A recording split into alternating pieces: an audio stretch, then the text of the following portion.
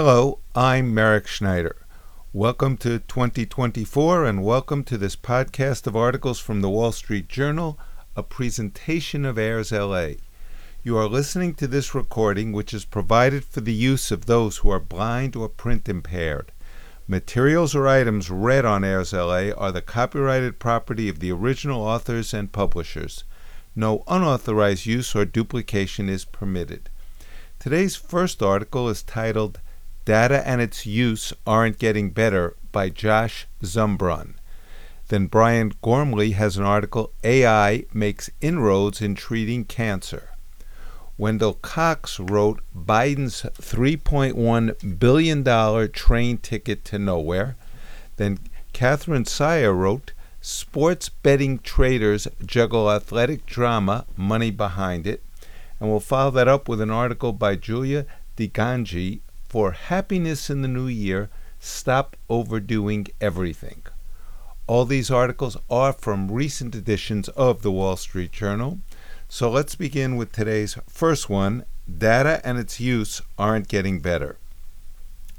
When we turn to the numbers, it's often because we want to know objectively if something is getting better or worse, the job market, inflation, our health, the national mood, and so on. I've spent the better part of 2 years writing this column that digs deeply into the numbers in the news, where they come from, and how they're used and abused. I've come to an unsettling conclusion. The numbers themselves, including our abilities to measure these types of questions with surveys specifically, are getting worse, and we aren't always using the numbers well. Our overarching problem is that so much data is based on surveys to which people no longer respond. One example is the Current Population Survey from the Census Bureau and Bureau of Labor Statistics. The survey underpins the monthly jobs report and is very good, but its response rate has fallen some 20 percentage points this year from 90% a decade ago. Nearly every other major survey has fared worse. The White House Office of Management and Budget once articulated a standard that survey response rates should be above 80%. Today, nearly no surveys remain above that standard. Outside the government, the practice of conducting surveys by cold calling households at random, the way surveys are explained in a Statistics 101 class, is increasingly abandoned, as it must be in a world where people no longer answer phones. Consider opinion polling. In 2000, over 90% of national polls relied on randomly calling people on the phone, according to the Pew Research Center. As recently as 2014, a narrow majority still operated this way. By 2022, fewer than 9%, or just 6 out of 69 organizations, still polled this way, Pew found. Instead, polling data largely comes from finding panels of willing respondents and repeatedly quizzing them. Many of the organizations doing this are very thoughtful. They think about how to weigh responses to match the overall population, aiming to make results as close to random surveying as possible. Journalists and statisticians still dutifully report the margin of error from these surveys. But the margin of error shows only one type of error, sampling error, which is how much a random sample of a certain size might differ from the overall population. Other types of error are potentially much bigger. What if the people who didn't respond to surveys are much different than those who do? What we end up with is data that's just fuzzier than it used to be. The United States statisticians I've met who work on these issues are smart and honest people.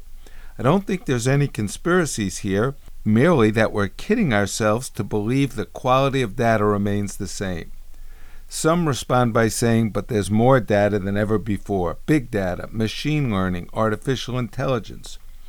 There's incredible promise. Alternate data sources, such as satellite data, give us a tool to observe what's really happening in untrustworthy economies. Autocrats can fake their GDP data more easily than they can fake how much pollution their factories emit. But no reputable alternate data providers claim to wholly duplicate what government agencies provide. For the foreseeable future, these are supplements, not replacements. The other big challenge facing data is how we use it.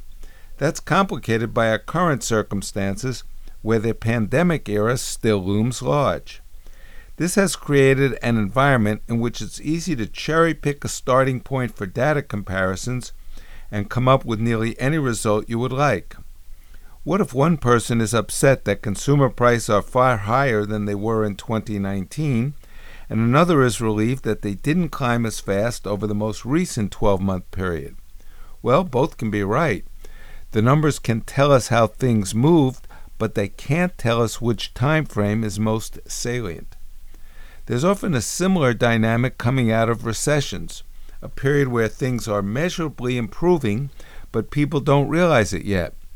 But the disruption to our way of life in recent years was far stranger and bigger than typical recessions. It's no surprise that many people don't totally know what to make of it all. I'm not optimistic that 2024 will be a year in which the incentives are aligned for everyone to improve data quality or use the numbers in a more honest way. We're heading into a divisive election. The only point on which candidates seem to agree is that the stakes are extremely high, existential even. For many politicians, commentators, and even voters, everything must be in service to the electoral outcome. People want righteous certitude. They don't want to hear that numbers are complicated, that we need to examine them more carefully than in the past, and that we need to undertake a lot of work fixing them up. On a personal note, as 2024 begins, I'll be taking a temporary leave from this column. Though my concerns about the state of numbers are somewhat severe, I'm not abandoning the column out of despair. The reason for this hiatus is a happy one: parental leave to care for my newborn daughter.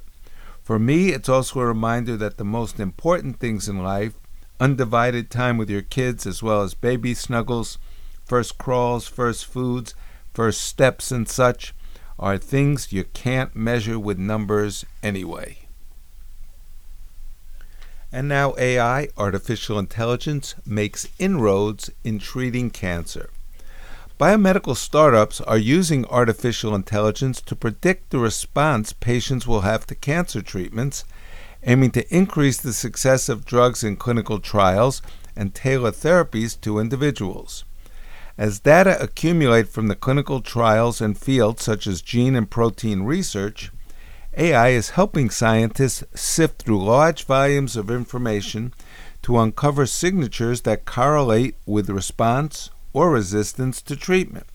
Startups are using it to predict which drugs are likely to work in clinical studies and create tests to help doctors choose treatments. Venture firms are banking on the expertise of founders and their ability to get access to the data needed to develop highly predictive tests. Several companies have raised significant funding, including AIRSLA, which disclosed $90 million in venture funding in March, Vivatine, which launched with $38 million in November, Enable Medicine, which revealed a $60 million financing last year. AIRSLA, better known as AIRSLA AI, recently in September 2022, launched a test designed to aid treatment decisions for prostate cancer patients. To train its algorithms, the company used clinical trial data for tens of thousands of patients across dozens of solid tumors, including prostate cancer, said co-executive and founder Andre Esteva. AIRSLA's AI's test is performed on digitalized pathology slides, which are made from a biopsy of the patient's tumor. Using this information and clinical variables such as the patient's age and levels of the protein prostate-specific antigen, AIRSLA AI provides prognostic information, for instance, on the likelihood the disease will spread or might return later, as well as predictive information on treatments likely to be effective, said Esteva. The list price for the test is $3,873, and out-of-pocket costs depend on the patient's insurance. According to the company, which intends to launch additional tests for other cancers, Esteva said. Tel Aviv-based Pajanga Biomed is partnering with drug makers seeking help with questions such as which cancers to target with treatments in clinical trials, according to CEO Tuvik Becker. Targeted cancer drugs are designed to treat patients with a specific gene mutation. Patients are tested for these mutations to determine whether they are likely to benefit. But this testing doesn't tell you the whole story, Becker said. Many other genes are also involved in a patient's response, he said. Pangea, which has raised $12 million in venture capital, examines interacting patterns of many other related genes to predict if a drug will work or not. While its revenue now comes from partnerships with pharmaceutical companies, Pangea eventually aims to make its technology available to clinicians to aid treatment decisions for patients, Becker said. Menlo Park, California-based Enable Medicine, which uses AI to generate insights in biology and medicine, recently analyzed RNA sequencing and other data to identify features associated with response to a rare form of cancer immunotherapy known as checkpoint inhibition. People who didn't respond to the treatment had increased interaction between immune cells known as CD68 plus macrophages and CD8 plus T cells, according to the company.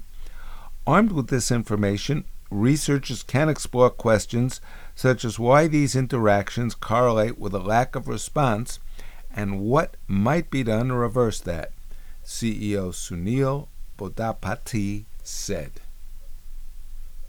And now, by Wendell Cox, Biden's $3.1 billion train ticket to nowhere. It didn't get a lot of attention, but last month the White House awarded $3.1 billion to the California High-Speed Rail Project. This was supposed to be a bullet train connecting San Francisco and Los Angeles in less than 3 hours. Instead, its costs keep rising even as the state scales back the plan. Since 2008, when California voters authorized a $10 billion bond issue for the train, they've been sold a bill of goods. The original total estimated construction cost to taxpayers was $33 billion. That's risen to at least $100 billion. The authority decided to offer service between San Francisco and Los Angeles in Phase 1, then eventually extend the train service north to Sacramento and south to San Diego. Phase 1 was to have been completed by 2020. Within 5 years of the bond approval, costs had soared so high that the California High-Speed Rail Authority had to adapt an emergency plan to contain them. One idea was to slow down the trains by having them share tracks with conventional commuter trains in parts of the San Francisco and Los Angeles areas. That reduced projected costs by billions of dollars, but made a mockery of the high-speed rail claim. In 2019, newly inaugurated Governor Gavin Newsom declared that because of construction complications and cost overruns, the train would initially travel only down a 171-mile segment between Merced, a 130-mile drive from San Francisco, and Bakersfield, 110 miles from Los Angeles. That segment was to cost $22.8 billion. Then the California High-Speed Rail Peer Review Committee dropped another bomb. The San Francisco to Los Angeles phase would take another 15 to 20 years to build, would cost 3 times as much as projected, and would be unable to meet legally mandated trip times. About the same time, the nonpartisan Legislative Analyst's Office highlighted a $10 billion to $12 billion funding shortfall for the Merced to Bakersfield segment, though only a year before the California High-Speed Rail Authority's 2022 business plan had said revenues would be roughly equivalent to costs. The federal grant will pay for less than one-third of the year's cost overrun. In legislative testimony, Louis S. Thompson, chairman of the peer review committee, put the Phase 1 funding gap at $93 billion to $103 billion. He also noted there is at least an $8 billion increase that hasn't been counted in the Southern California segment. Even with a realistic share of new federal funding, he said, the project cannot get outside the Central Valley without added state or local funding. The Legislative Analyst's Office agreed. Future cost escalation seems likely on the San Francisco and Los Angeles legs of Phase 1, with massive tunneling through the Tehachapi Mountains towards Los Angeles and below the Coast Range towards San Francisco. The committee concluded that there is no existing federal program anywhere near the scale or sustaining level needed. There will need to be significant and sustained additional state funding on a predictable and adequate level. But the Legislative Analyst's Office has announced a $68 billion deficit, slamming that window shut for now unless more federal money is on the way. Meanwhile, Florida has a new rail system up and running between Orlando and Miami with all private financing. Florida also has a state budget surplus. And now, sports betting traders' jungle athletic drama, the money behind it. Miami Dolphins wide receiver Tyreek Hill recently marked a 78-yard touchdown with an unusual celebration. He and teammates imitated riding a roller coaster, sitting on the field with their arms waving overhead. More than 200 miles away, sports betting company FanDuel's sports trading desk was riding its own waves that Sunday afternoon. The traders on duty, self-professed sports buff with a knack for math, were trying to predict how National Football League athletes and teams would perform that day. Sports trading desks are similar to financial trading desks on Wall Street, which enable investors to buy and sell stocks and bonds. However, the sports desks create odds to influence and entice bets in a live market where hundreds of millions of dollars are exchanged on United States athletic events. Hill's second-long run into the end zone meant a $68,000 hit to the sportsbook on customer bets on whether he would score the first touchdown of the game. Immediately, bettors' money started rolling in on Hill to score more touchdowns and gain more yards. The Dolphins ended up trouncing the Washington Commanders 45-15. FanDuel lost $1 million on the game. You have good days, bad days, said Will Twin, a lead FanDuel sports trader, that day. It's really about getting the prices right and let the cards fall where they may. Sports betting has become big business for gambling companies, sports leagues, and media outlets over the past 5 years. By the time your finger taps the glass of a smartphone screen to place a bet, a sportsbook trading desk powered by algorithms and raw data on past and current games has made its best guess on what is likely to play out on the field. FanDuel's algorithm simulates each play of a football game 10,000 times to try to predict the outcome, who might score a touchdown or how many yards a wide receiver might get. While financial markets typically operate within set trading windows, sportsbooks add new markets, additional betting offerings, around the clock. If a trader needs to step away for a quick break, another steps in. On a recent Sunday, FanDuel took in more than $200 million in bets in NFL games. That figure is the total amount customers placed in bets that day before winnings were paid out. As one FanDuel trader rushed to shift the Dolphins' odds after Hill's touchdown, another monitored the New England Patriots matchup with the Los Angeles Chargers. Patriots running back Rashard Stevenson had to be helped off the field after an ankle injury. The trader immediately started adjusting the odds, making it more likely that Stevenson's backup would score. That's information we didn't know 15 minutes ago, Twin said. Sports betting companies must strike a balance between protecting the business bottom line and setting prices, the possible winnings, appealing enough that customers will want to make a bet. The more accurately a company can predict what will happen, the more money they stand to make. It is a science and an art.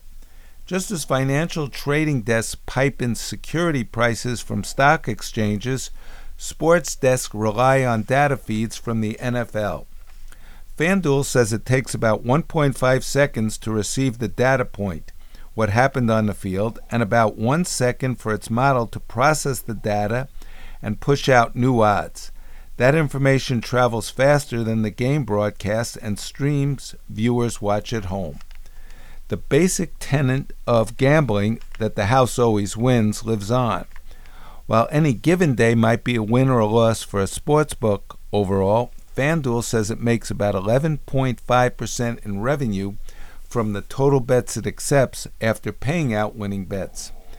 FanDuel is owned by Flutter Entertainment, a Dublin-based gambling operator with popular brands in Europe and Australia. FanDuel was a daily fantasy sports company when the Supreme Court issued a ruling in 2018 that ushered in a new era of gambling in the United States. States beyond Nevada could legalize sports betting, and many state governments rushed in.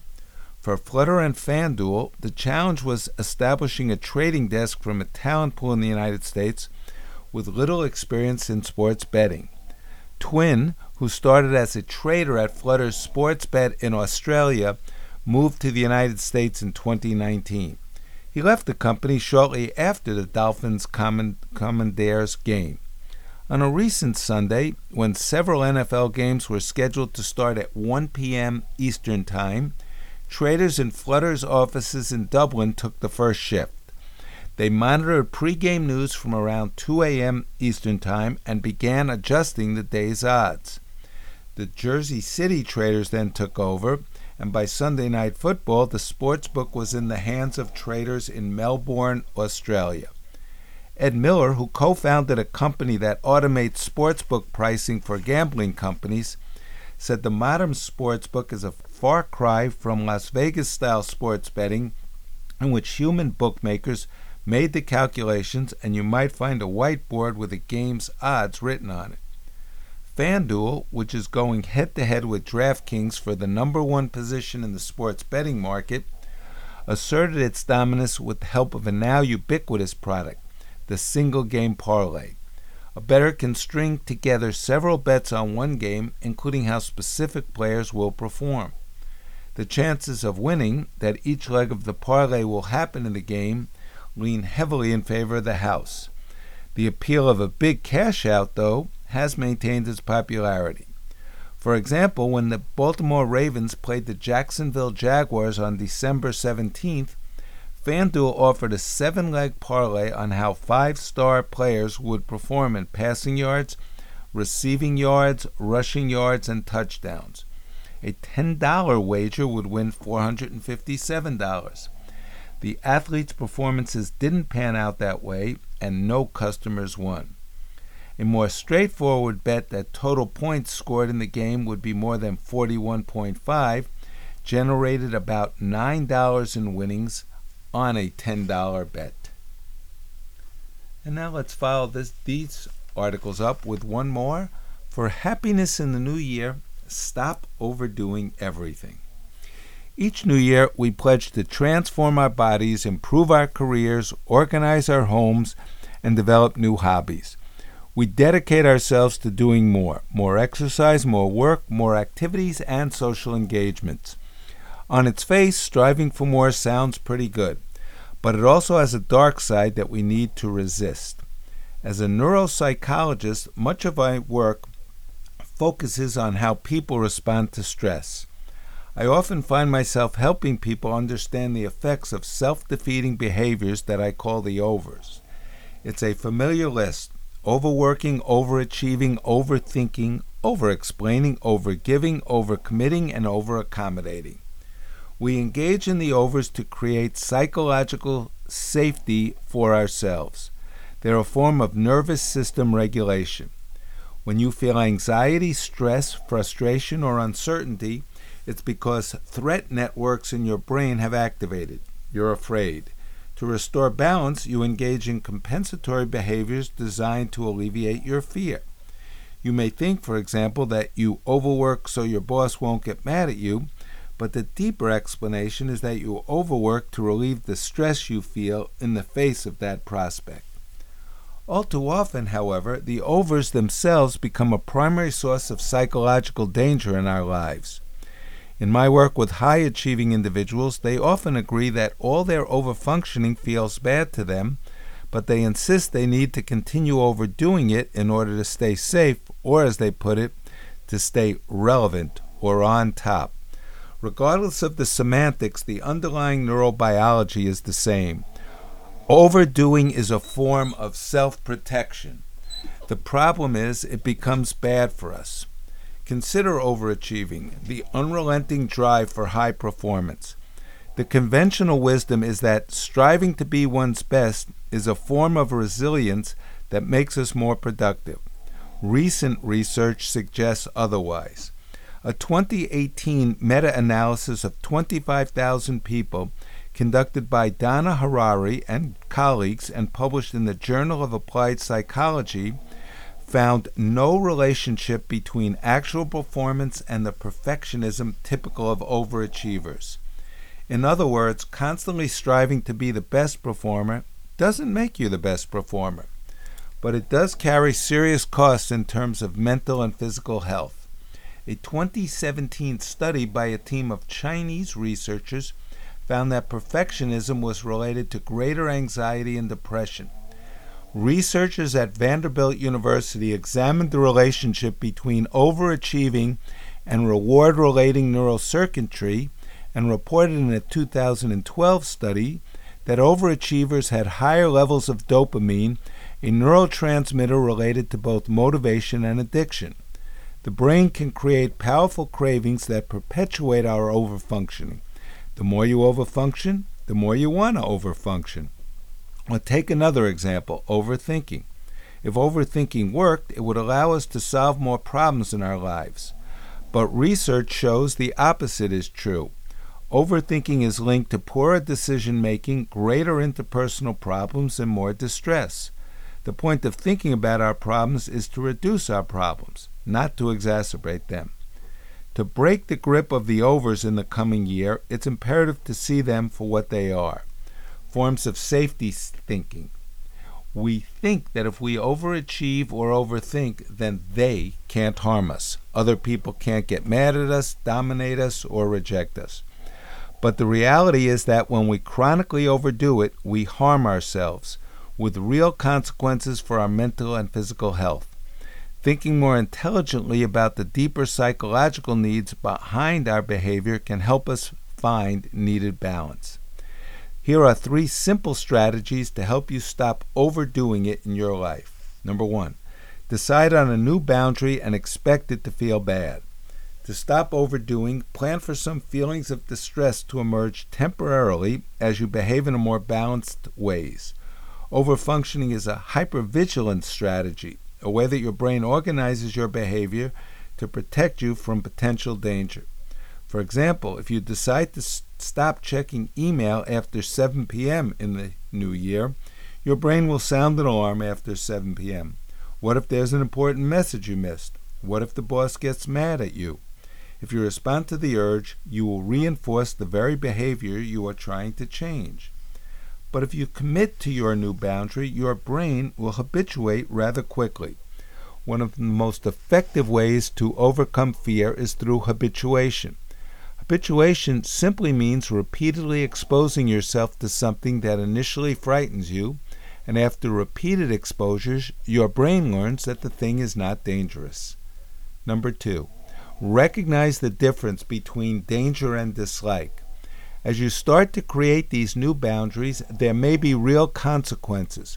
For example, if you stop over-accommodating your friends, family, and co-workers, they may become frustrated with you.